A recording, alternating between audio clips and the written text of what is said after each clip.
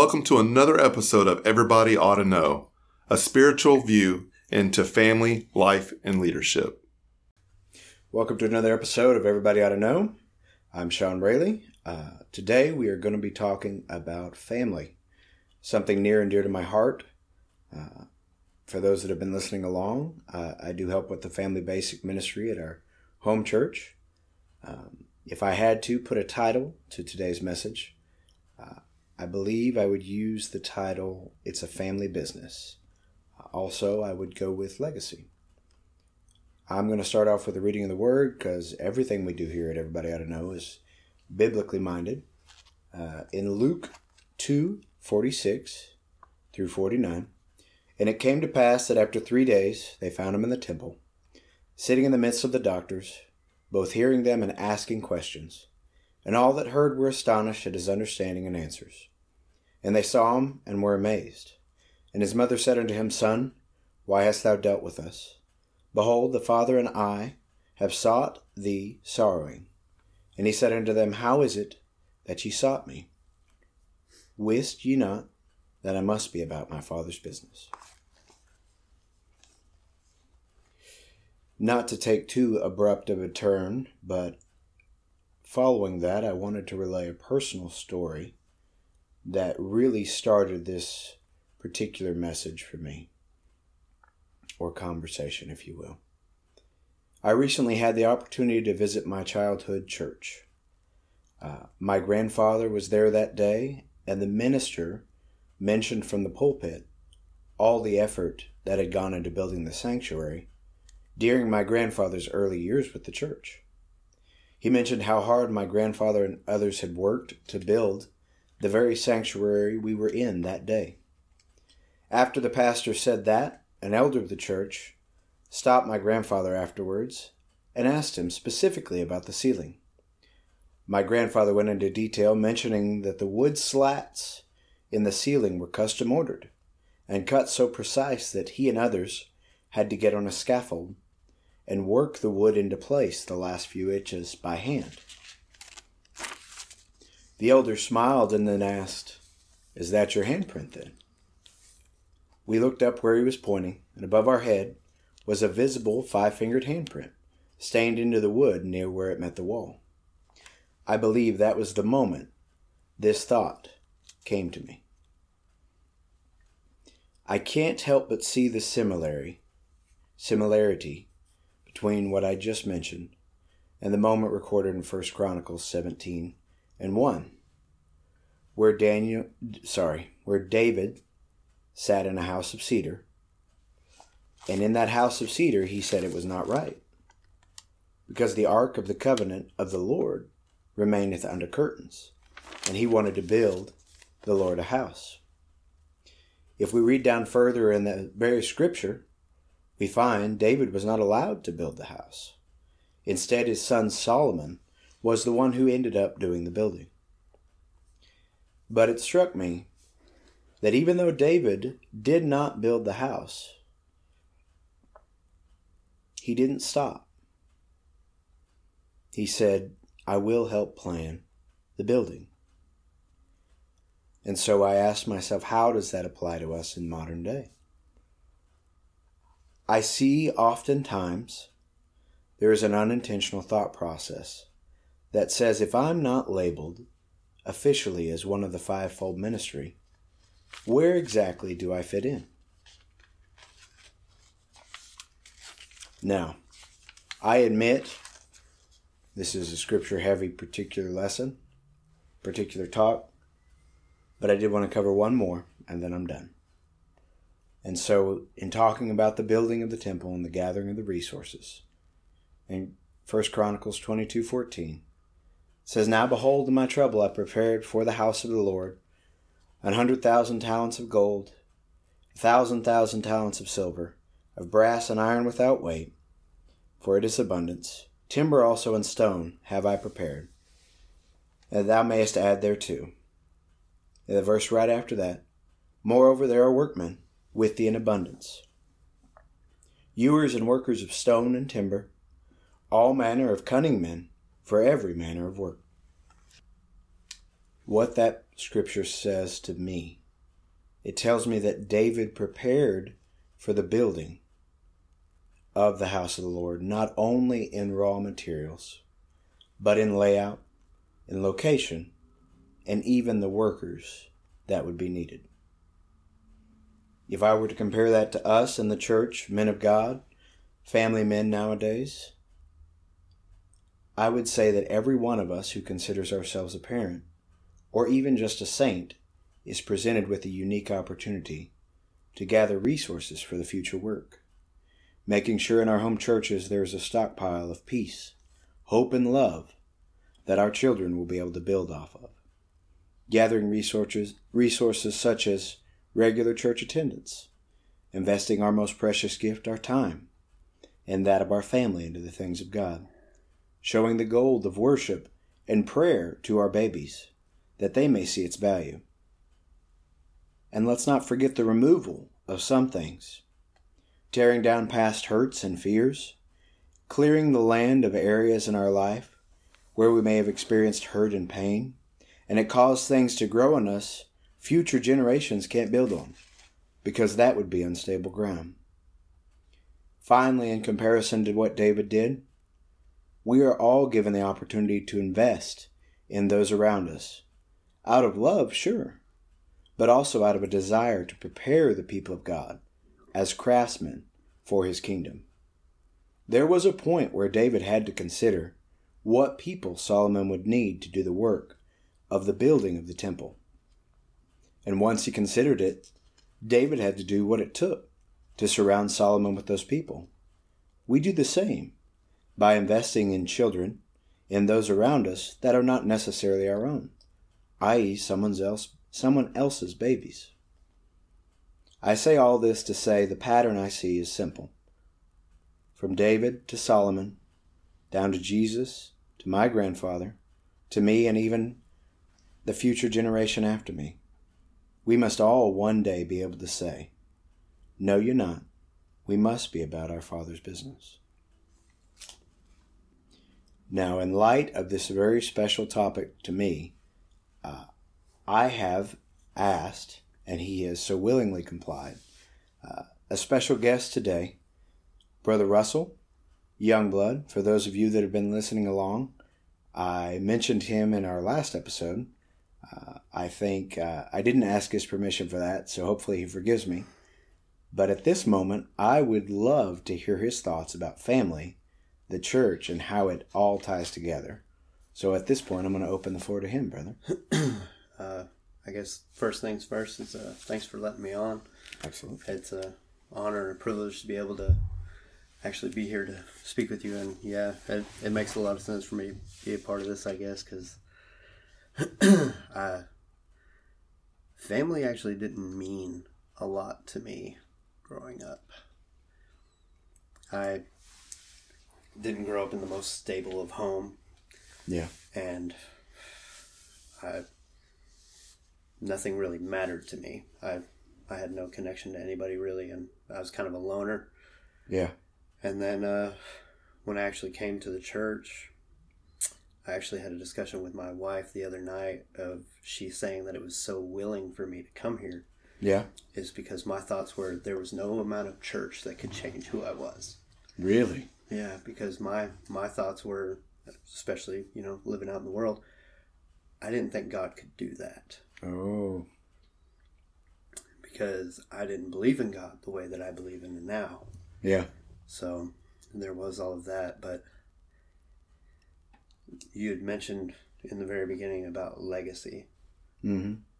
And that's been hitting me here a lot lately, because legacy is more than just what you leave behind. It's an attachment to your name. Yeah. And as much as I thought about it growing up, to me it did not matter about what I'd left behind. I agree. Because I truthfully didn't care. I was a drug addict and alcoholic before I was 18 years old. So, which is tough. Oh, bro.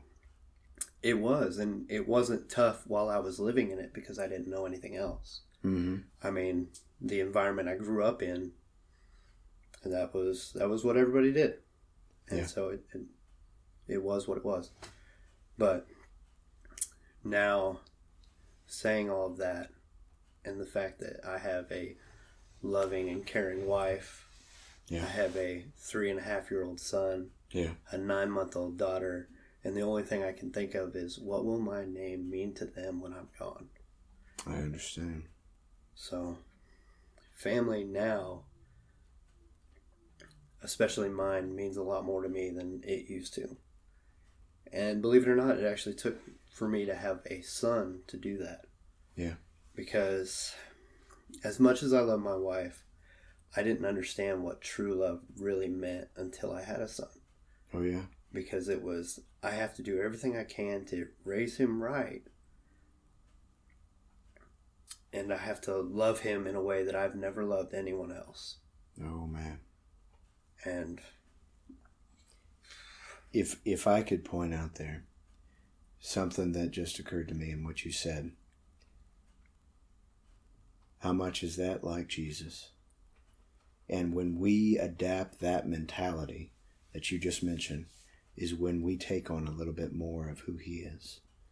Because absolutely. Everything that he did, he's done for his children. That's who we are. Yeah. The sacrifice he gave, he didn't have to. He's been so much better than we've ever deserved. And in turn, when we begin to realize what we're part of, we realize the name that you mentioned, you don't have the name you used to have. You got a new one. And so because you've got a new name, that's a legacy worth carrying. Because absolutely. That name, that's one that our babies should know about. A new name written down in glory, as the old timers used to say. So, yeah, no, and learning all of this, and it's extremely hard because I am not an emotional person. Yeah. Which, I mean, you know that for a fact. No, I would have never guessed, bro. Now you slipped that one by me. No, and you know, and it's taken a lot through all of this, and really, I've been going to church here for 9 years now. Yeah. And based upon all of that, when I first showed up, I had a 6-foot bubble, so to speak. And I didn't like, you know, people getting near me or anything like that. I didn't talk to people. And, you know, I try to I try to branch beyond that now because, man, there was this one guy that just broke me. Oh, yeah. Yeah. Broke you. He just broke me Uh-oh. in every way possible. He had no problem getting in my comfort zone. Yeah. And you know what? Realistically, it was what I needed. Yeah. And it took me a little while to see that, but there's nothing you can really place, so to speak, of what you think you need and what you actually need. Yeah. And that's what the church is really about, and that's what I've learned is this kind of family is different than the family that I grew up with. Yeah.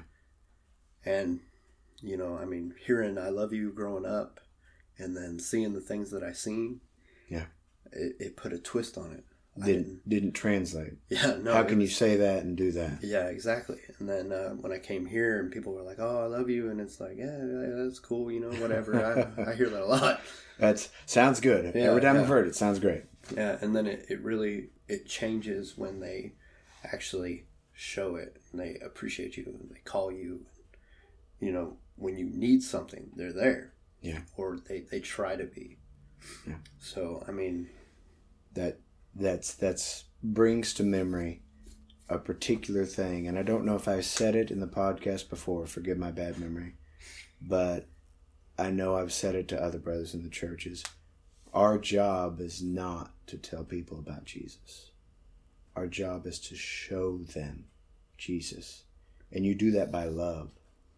There was a minister I was listening to recently, and he was elaborating about spiritual gifts, which I still believe they work. I believe in healing. absolutely. I believe in the power of prayer to change things, Yeah. completely change things in this world.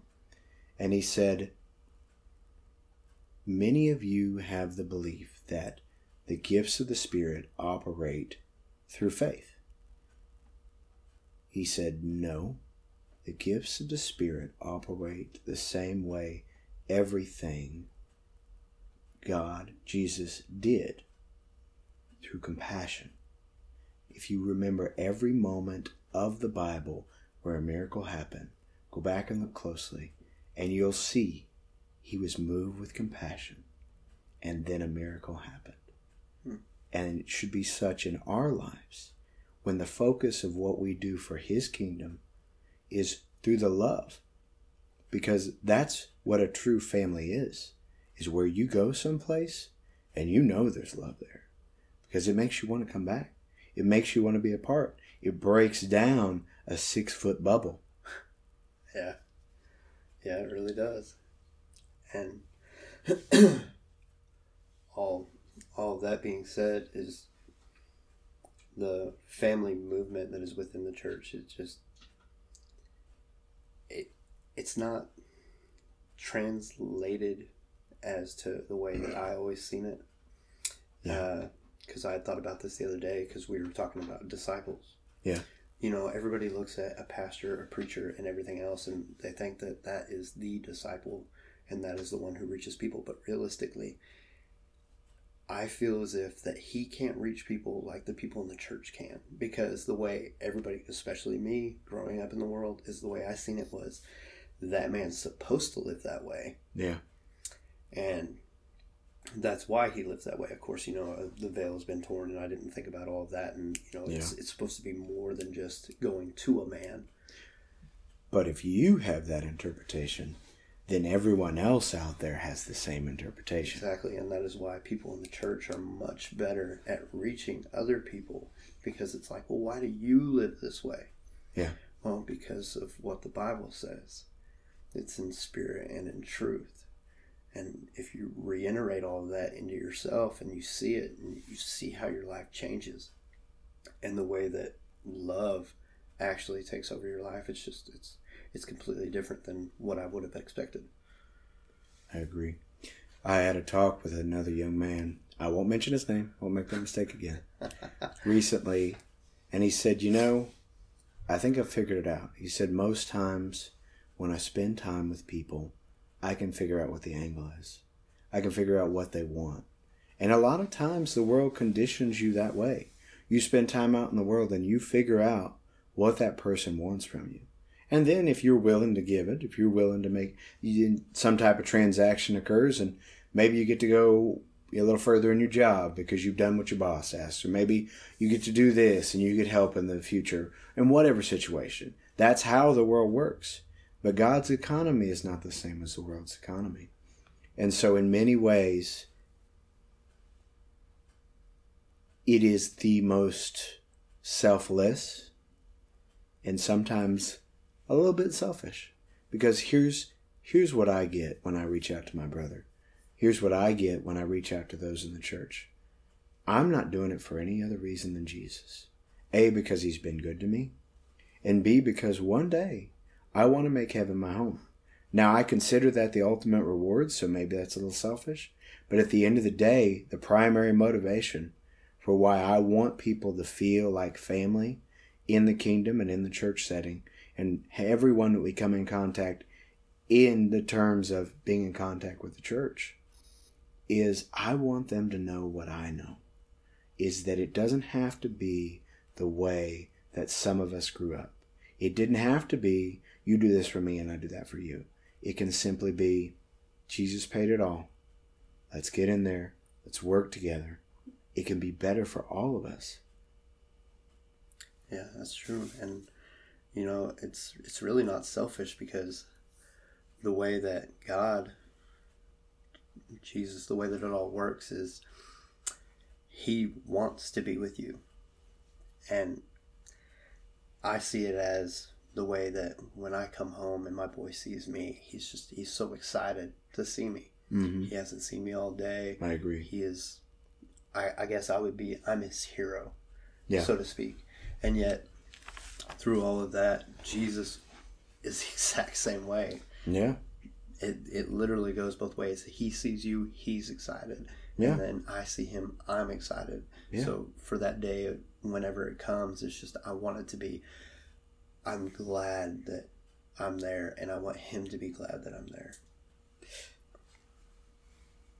That right there, Russell, it struck a chord with me, and I'm going to wrap this up with one thing, and then we're going to pray out. But we've talked about family, and you talked about father, and you talked about a son. And so I have to relay one more time the stereotypical, the prime example of when I think about Jesus. I think about the story of the prodigal son.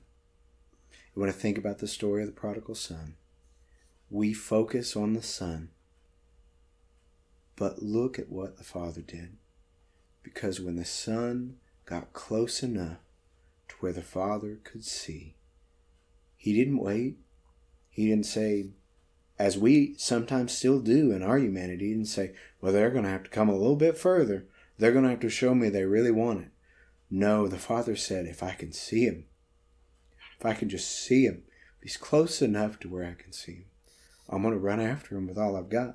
And that is the passion that Jesus has for his children, is that if you can just take that step, if you can just come a little bit closer to where he can see you, to where he can see that you want to be a part, he's going to come after you. And that's what a father does. A true loving father, he looks after his babies with everything he's got. And that's who Jesus is to me. Amen. Brother Russell, if you don't mind, I'm going to go ahead and end in prayer. We thank you all for being a part of this. After the prayer is over, we'll wrap. We love you. Once again, thank you for tuning in to Everybody Ought to Know. Jesus, help us today. Help us to experience the relationship that you want us to experience. That of a father and a son. That of being a part of the family. You love us, God. You've kept us this far. You've brought us from all walks of life. And we didn't deserve everything that you've done for us. But everything that you've done, we are so grateful and amazed when we turn around and we look at all that you've done. No one can ever doubt it had to be you. We know it couldn't have been anything we did on our own. Those things that we built, those walls, those separations, they'd still be there. And there'd still be a testament to the hurt and pain in our past life. But you said, I'll take care of it. You said, that looks heavy. Let me carry that for you. I'll love you. I'll help you. I'll make you what you're supposed to be, who you're supposed to be in the kingdom. We love you, Lord. We give you all the glory. We're so thankful for your love, the peace you placed in our life, the hope we have in you. In Jesus' name. Thank you for listening to Everybody Ought to Know. And remember, in a world that's focused on itself, please take some time this week and focus on Jesus.